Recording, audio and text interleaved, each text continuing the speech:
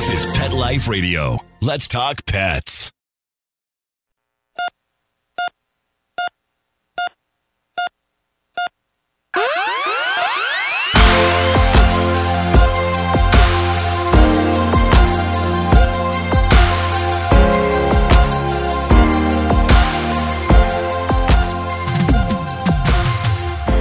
Welcome to ER Vet on Pet Life Radio. I'm your host, Dr. Justine Lee, a board-certified emergency critical care veterinary specialist and toxicologist. Thanks for joining us today. Today, we're going to be talking about mouse and rat poison, what we often call rodenticides in the veterinary world. And you're probably thinking this is a gross topic, but unfortunately, I just found and caught 2 mice in my basement. And so this is the time of the year as autumn starts when we see mice and rats coming into the house. So a lot of people start using certain types of mouse and rat poison. And my general advice as a veterinarian is you never want to bring any type of poison into your house because there's always the high risk that your cat and dog can get into it, no matter how much you think you pet proof. I will give you the example with my own cat. I had once put some mouse and rat poison, those little green cubes, way underneath the dresser. And when I came back 5 minutes later, my cat had somehow reached with his super long arms and actually was batting it back and forth and playing with it on the floor. So even if you think it's in a safe place where your dog and cat can't get into it, like in the garage or in the shed, it still really poses a danger. So as a toxicologist, I don't actually advocate for using any type of mouse or rat poison at home at all. And it's actually more humane for you to use the snap traps. And a lot of people don't like doing it. They don't want to see the mouse, but it's actually way more humane to do that. So why do we worry when your dog or cat potentially gets into mouse and rat poison? Well, to be quite honest, I see 1 case of mouse and rat poisoning every single day in the veterinary ER, and I end up seeing more cases during the autumn. And so I want you to be the best pet advocate for your dog or cat. And so in order to keep your dog and cat safe, and to save you a really expensive veterinary emergency bill, I'm going to talk to you a little bit about the different types of mouse and rat poison that we can see. Now, you have to know there's about 4 different types out there, and they all have 4 different active ingredients. In other words, they kill by 4 different ways. The first one that most people are used to is really similar to Coumadin, the medication that people often say thins blood. And so Coumadin or drugs like warfarin, these actually affect the clotting or what we call the vitamin K clotting factors in your body or your dog or cat's body. Thankfully, cats are really, really resistant to this type of rat poison, which is good because it's really difficult to treat them for it long-term wise because you have to be able to pill your cat twice a day for 30 days. Now, these types of anticoagulant rodenticides or anticoagulant mouse and rat poisons basically cause internal bleeding. So the most common clinical signs we see when a dog gets into it, and it's often puppies that get into this, include signs of internal bleeding.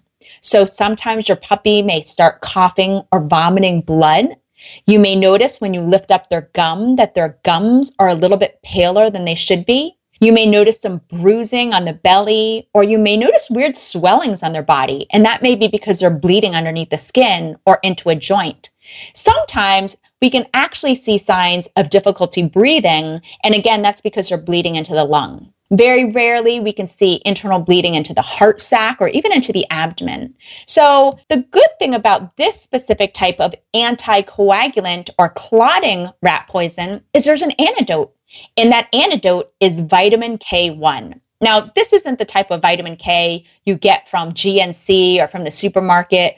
This is a prescription type of vitamin K1. And most of the time, dogs need about 4 weeks worth of treatment. So this is actually my, quote, favorite type of mouse and rat poison because it's the one that has an antidote that I can treat easily. Unfortunately, by the time that dogs come in with internal bleeding, sometimes they actually need a plasma transfusion to stabilize them while we wait for the vitamin K to kick in. So again, this type of rat poison is actually really, really treatable, but it can be expensive and it can cost up to $800 to $1,500 for your dog to get a blood transfusion or plasma transfusion in the ER. So again, another good reason to keep it completely out of reach.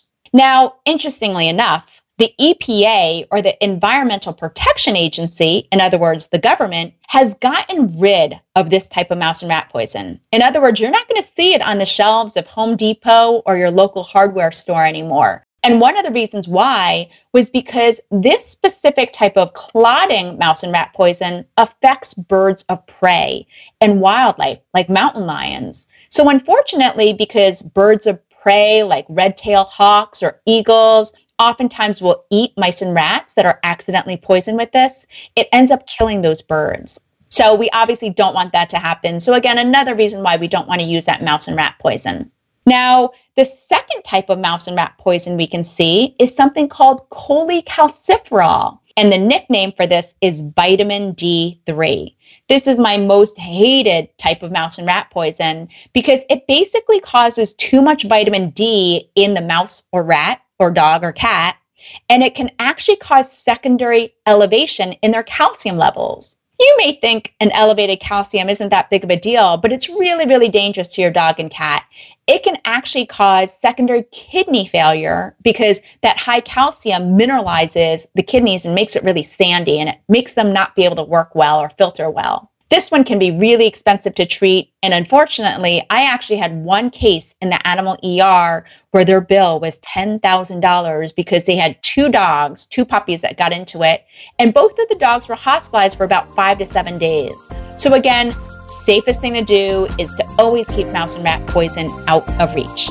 We're going to take a short break, and then we'll talk about the two other types of mouse and rat poison that pose a danger to your dog and your cat.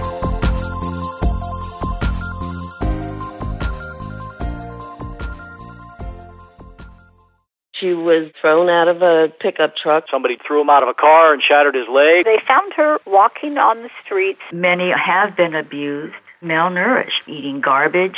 Scabs, itching, licking, missing fur. There's this commercial on TV that the ASPCA does. They want you to send in $19 a month for a dog in the shelter. I think you should go and adopt a dog from the ASPCA and then get that dog on Dinovite. DINOVITE.com. You don't need to spend thousands on vet bills. The answer is nutrition. The omega-3 fatty acids. Flaxseed, zinc, alfalfa. The digestive enzymes that are cooked out of regular dog food.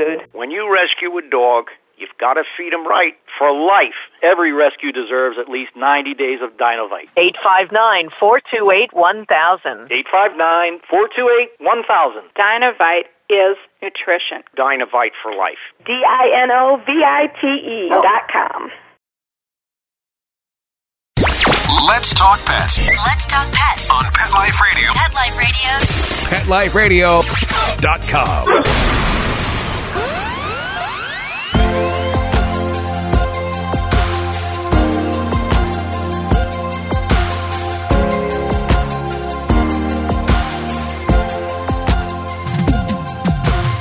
Welcome back to ER Vet. What I wanted to talk about now was the remaining two types of mouse and rat poison that are really poisonous to all species out there. Now, the third type of mouse and rat poison that we worry about is something called zinc phosphide. And I really want you to pay attention to this one because it's poisonous to you too. It's poisonous to your veterinarian. You're probably thinking, how is it poisonous if my dog eats it? Why is it poisonous to me? Well, zinc phosphide mouse and rat poison actually causes a gas called phosphine gas to accumulate in the stomach. And when your dog vomits accidentally, or if you induce vomiting at home, then this phosphine gas can actually poison you. It causes severe migraines, it causes bronchial reactions, you may feel really nauseous.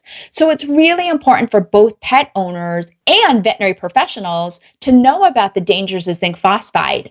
If you end up inducing vomiting, or your vet ends up inducing vomiting at their clinic, they always want to do it outside in a well-ventilated and safe area. More importantly, if you're driving your dog to the veterinary clinic and your dog vomits in the car, you want to make sure to safely roll down the windows or turn on the air conditioner so you don't smell or don't become affected by that phosphine gas. Thankfully, the treatment for zinc phosphide poisoning is really good.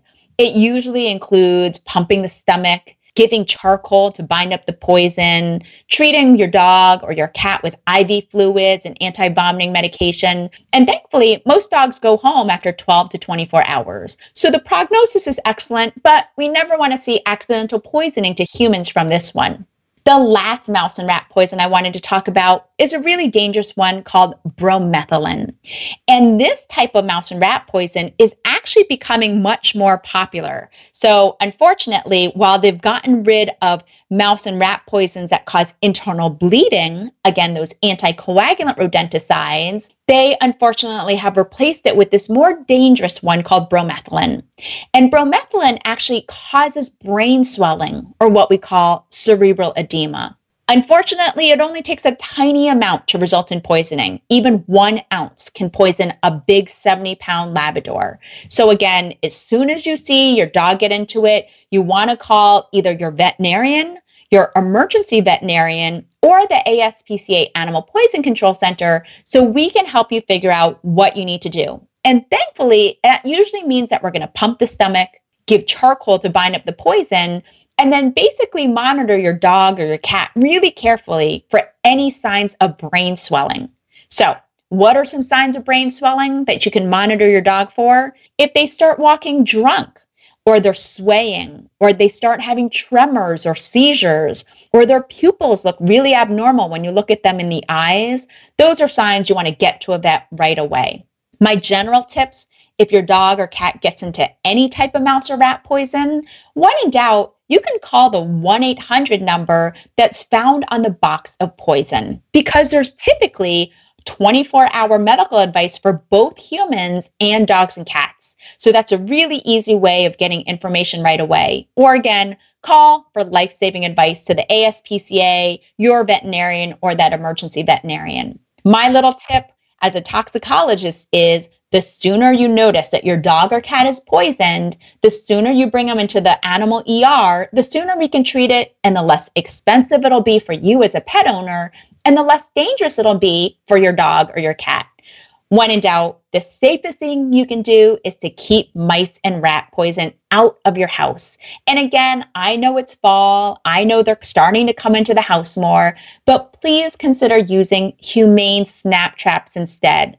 It is just as inhumane for a dog, cat, mouse, or rat to go into kidney failure or to develop brain swelling or to develop internal bleeding. So as a veterinarian, I really don't like seeing any type of pet being poisoned by this. And again, consider using other ways of keeping those mice and rats out of your house. And with that, that's a wrap for today. Hopefully, you'll be able to keep those mice and rats out of your house. But when in doubt again, please make sure to keep mouse and rat poison out of your environment. Well, that brings us to the end of today's show. Find me at drjustinelee.com, on Facebook at Dr. Justine Lee, or if you have any pet questions, email me at drjustine@petliferadio.com. With that, we're out of time, but I wanted to thank Mark Winter, our producer, for making this show possible. See you at the next episode. Let's Talk Pets, every week on demand, only on PetLifeRadio.com.